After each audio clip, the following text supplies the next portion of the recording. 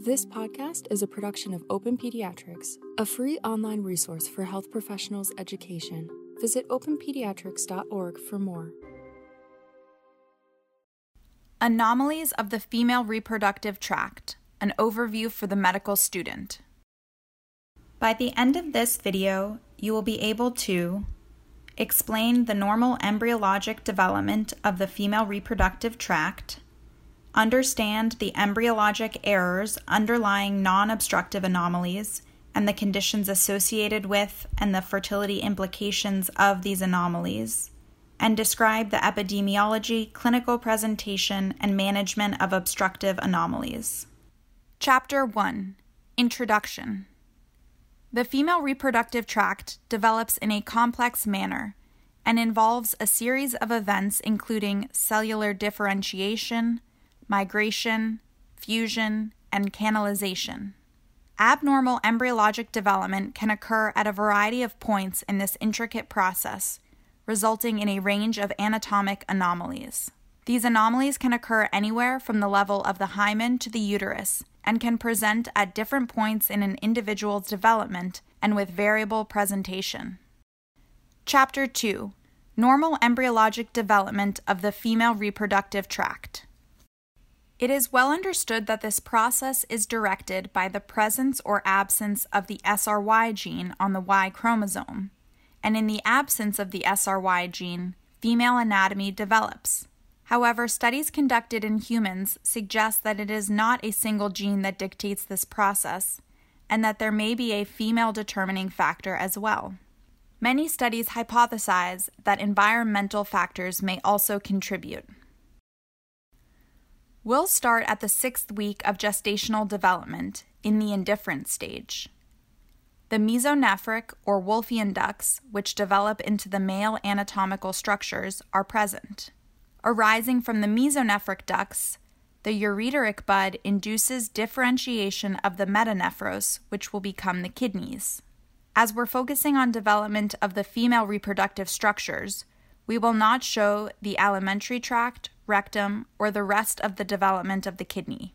The Mullerian or paramesonephric ducts first appear in the 6th week and arise from invagination of proliferating colomic cells and elongate laterally to the Wolffian ducts. They then cross ventrally and direct medially, and in the 7th week descend to reach the urogenital sinus near the cloaca. The caudal tips of the ducts adhere to each other as they contact the urogenital sinus.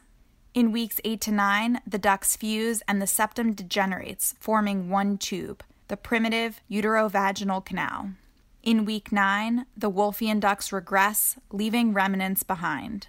In weeks 11 to 12, the contact between the fused Mullerian ducts and the urogenital sinus induces development of the sinovaginal bulbs, which, in combination with outgrowth from the Mullerian ducts, results in formation of the vaginal plate.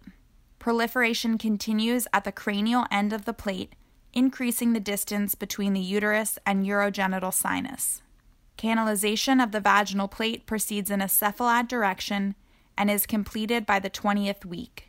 In summary, the first and second portions of the Mullerian ducts form the fallopian tubes, while the distal segment forms the uterus and upper vagina. The lower vagina and hymen are of urogenital sinus origin. It's been suggested that the fimbriae may be derived from non-Mullerian structures, since they've been found to be present in cases of Mullerian agenesis and are theorized to play a role in ovarian cancer.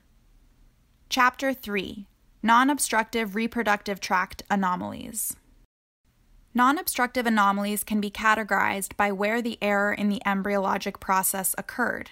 Errors can occur in fusion, canalization, or resorption, or errors can result in complete agenesis of Mullerian structures.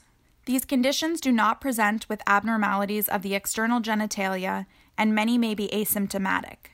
When there are symptoms, they typically are primary amenorrhea, pelvic pain, or pregnancy complications, which may be attributed to functional issues, and thus these conditions can be missed on routine exam of adolescents. Errors in unification or fusion of the two Mullerian ducts can result in A unicornuate uterus, which is a single uterine horn with or without a small rudimentary horn that can be communicating or non-communicating, and with or without endometrium. It can also result in uterus didelphys, which is 2 uteri and 2 cervices. When there is uterine duplication, there is frequently a longitudinal vaginal septum, which is an incomplete fusion resulting in tissue running down the length of the vaginal canal. It can present with bleeding despite tampon placement, difficulty with tampon insertion, or painful intercourse. Lastly, when there is partial fusion of the Müllerian ducts, a uterus bicornuate results. Errors in canalization or resorption of the already fused Müllerian ducts can result in a septate uterus, which is the most common uterine anomaly. The septum can be of variable thickness and length and can be associated with a longitudinal vaginal septum. An arcuate uterus can result in a slight midline indentation and is considered a normal variant with no clinical significance. Müllerian anomalies are associated with renal anomalies 30 to 40% of the time, and thus, when a Müllerian anomaly is identified, it's important to evaluate the renal system and vice versa. Many different urologic anomalies can occur, such as renal agenesis or duplication, or ectopic or duplicated ureters. Though all Müllerian anomalies can be associated with renal anomalies, any anomaly with uterine duplication, such as bicornuate, unicornuate, or didelphys, can be associated with unilateral renal anomalies on the same side as the uterine anomaly. One example in uterus didelphys is the syndrome of obstructed hemivagina and ipsilateral renal anomaly called OVIRA, in which the most common anomaly is renal agenesis. Also in uterus didelphys, given the uterine and cervical duplication, a longitudinal vaginal septum should be evaluated for. Women with arcuate uterus have similar pregnancy outcomes as the general obstetric population, while all other subtypes have increased risk of miscarriage, preterm labor, and fetal malpresentation, with uterus didelphys having a lower risk and septate uterus having a higher risk. The last embryologic error is complete Müllerian agenesis, where there is absence of the vagina and commonly cervical or uterine agenesis as well. This condition is also called vaginal agenesis, or known by the eponym Mayer-Rokitansky-Kuster-Hauser, or MRKH syndrome. It is most widely cited as occurring in 1 in 5,000 female births and is the second most common cause of pathologic primary amenorrhea after gonadal dysgenesis. Women with this condition are XX females presenting with primary amenorrhea, but normal ovarian function, puberty, and secondary sex characteristics. There is usually no pain, but if uterine remnants are present and there is active endometrium, there can be cyclical abdominal pain. On physical exam, one would see normal breast and pubic hair development with no vaginal opening or an underdeveloped vagina proximal to the hymen. Pelvic ultrasound can be used for diagnosis, with MRI as the gold standard for determining uterine presence, size, and anatomy. It is important to distinguish this from complete androgen insensitivity syndrome, which also presents with primary amenorrhea and absence of a functional vagina. In complete androgen insensitivity syndrome, pubic and axillary hair are scant or absent. In MRKH, a karyotype could be obtained to confirm 46XX, as a patient with complete androgen insensitivity syndrome would be 46XY, though this is not required. Renal ultrasound, spine radiographs, and auditory testing should be performed given the associated anomalies. In managing this condition, it is particularly important to be thoughtful about the delivery of the diagnosis. Depending on the age at which this is diagnosed or individual circumstances, a patient may not be motivated to or able to cope with, or simply may not want management or surgery. If and when a patient is interested, a functional vagina can be created primarily through vaginal dilation, and if this fails, there are other surgical options. If uterine remnants exist and cause pain due to cyclical endometrium, surgical resection may be required, or hormonal contraception can be used to suppress the active endometrium. Chapter 4: Obstructive Reproductive Tract Anomalies. In some anatomical variants, menarche occurs due to a functional uterus, but blood cannot flow out due to a blockage at the level of the cervix or vagina. This leads to a collection of blood in the vagina, a hematocolpos, or in the uterus, hematometra. When blood collects in the uterus and vagina, this is called hematometrocolpos. The collections result in cyclic or chronic pelvic pain and primary amenorrhea. Patients typically present in the first year after menarche was expected to occur. As teenagers may have irregular menstruation for several years after menarche, they may not experience monthly pain. The obstructive anomalies will be discussed based on how they present, either with primary amenorrhea and pain, or menstruation and progressive dysmenorrhea.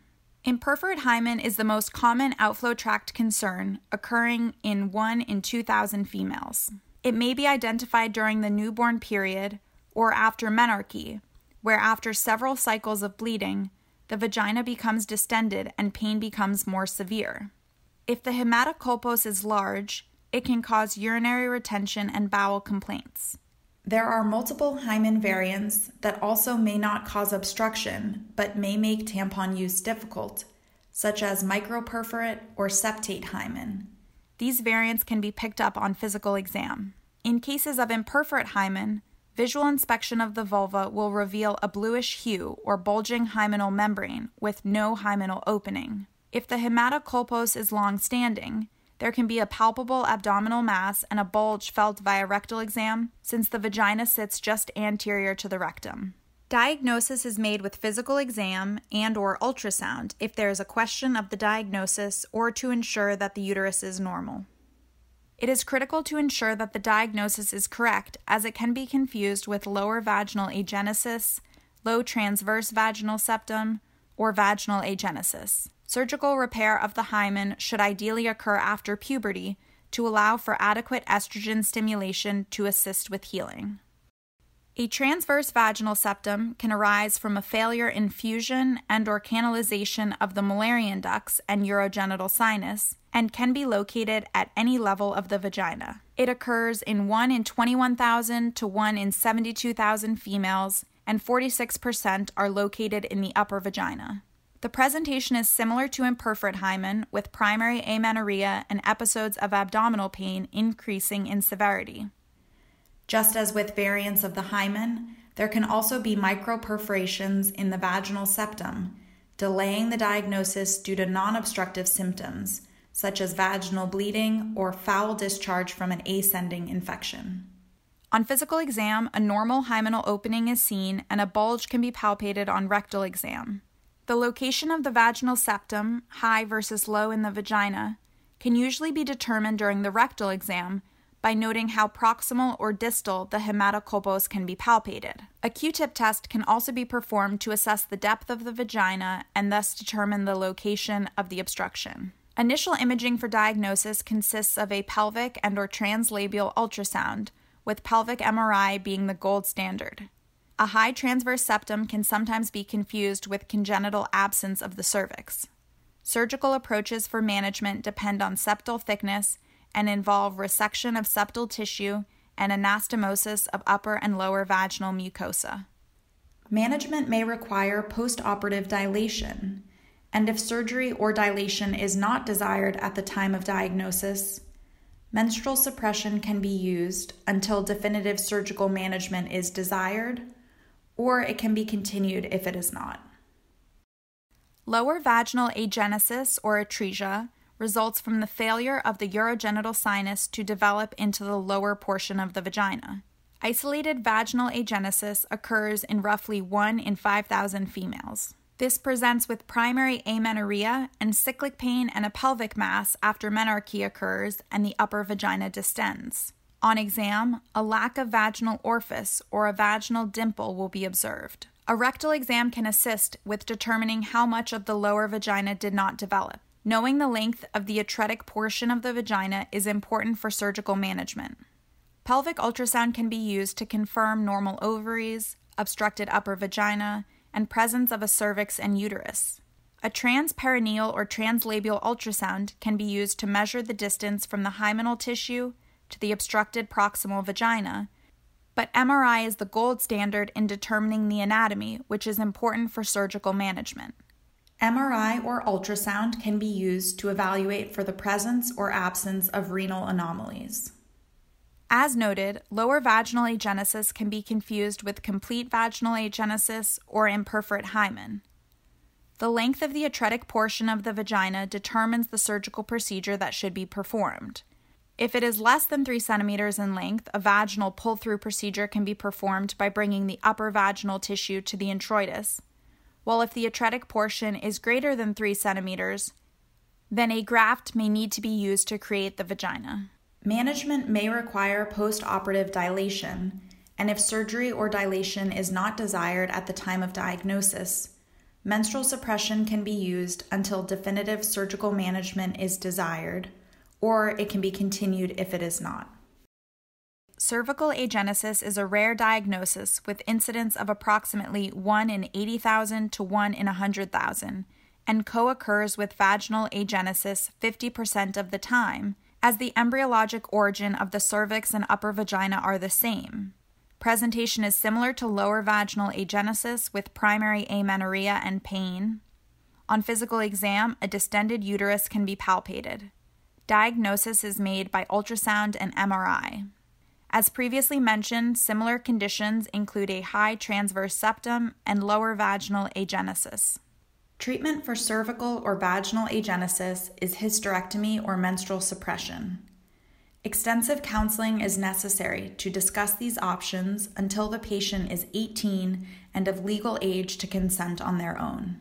Though there have been attempts to create an endocervical tract, these procedures have had significant post-operative complications, including ascending infection and sepsis. The final 2 anomalies present with progressive dysmenorrhea in the context of menstrual cycles. Obstructed hemivagina with ipsilateral renal anomalies, or OVIRA, is a rare condition in which there is complete duplication of uterine horns and upper vagina and associated ipsilateral renal anomalies, with renal agenesis being the most common. The classic presentation is seen here with didelphys uterus, but other uterine variants such as bicornuate and unicornuate can present similarly. Patients typically have regular periods as there is a non-obstructed hemivagina. On the obstructed side, there can be complete obstruction due to a hemivaginal septum, resulting in progressive dysmenorrhea and a large bulge, or there can be a microperforation in the septum, resulting in no pain or bulge, as the typically obstructed side can drain, but this fistula or pinhole opening can increase risk for ascending infection. On physical exam, a solitary cervix can be palpated, and the mass from the hematocolpos can be palpated on vaginal and rectal exams. Initial imaging with a pelvic ultrasound may show a hematocolpos. However, MRI is important to confirm the exact anatomic diagnosis for surgical planning. Again, renal imaging is indicated given the high association with renal anomalies. In any female born without a kidney, there should be a very high suspicion for OVIRA, and the Müllerian anatomy should be further evaluated around puberty or shortly after menarche. Treatment is transvaginal resection of the obstructive vaginal septum. The last obstructive condition is non-communicating uterine horn. Unicornuate uterus occurs in 1 in 1,000 to 1 in 5,400 women, and a large percentage of those have an associated rudimentary horn, although it's unclear what percentage are non-communicating versus communicating.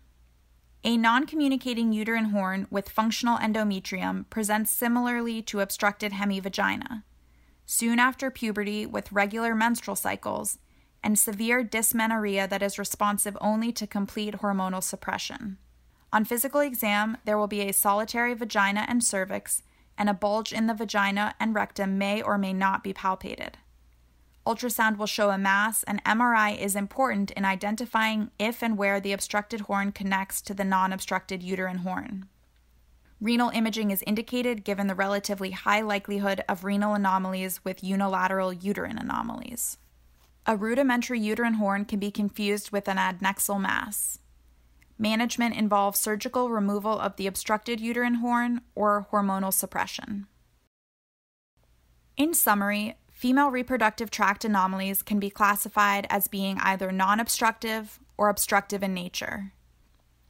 Non-obstructive anomalies can be further classified by whether an error occurs in the fusion or canalization of the Müllerian ducts, or whether there is complete agenesis of the Müllerian duct system. Obstructive anomalies can be categorized into those that largely present with primary amenorrhea and cyclic pain, and those that present with normal menstruation and severe dysmenorrhea. While management of many of these obstructive Müllerian anomalies will inevitably involve surgical correction, this may not be feasible or required immediately, and therefore some patients may require a combination of treatment modalities prior to definitive management. These include surgical, medical, including hormonal suppression or dilation, and psychosocial, including support groups and psychotherapy. This has been a production of Open Pediatrics. Check out the description box to view the resources and journal articles referenced in this podcast. To hear more podcasts like this one, log on to openpediatrics.org.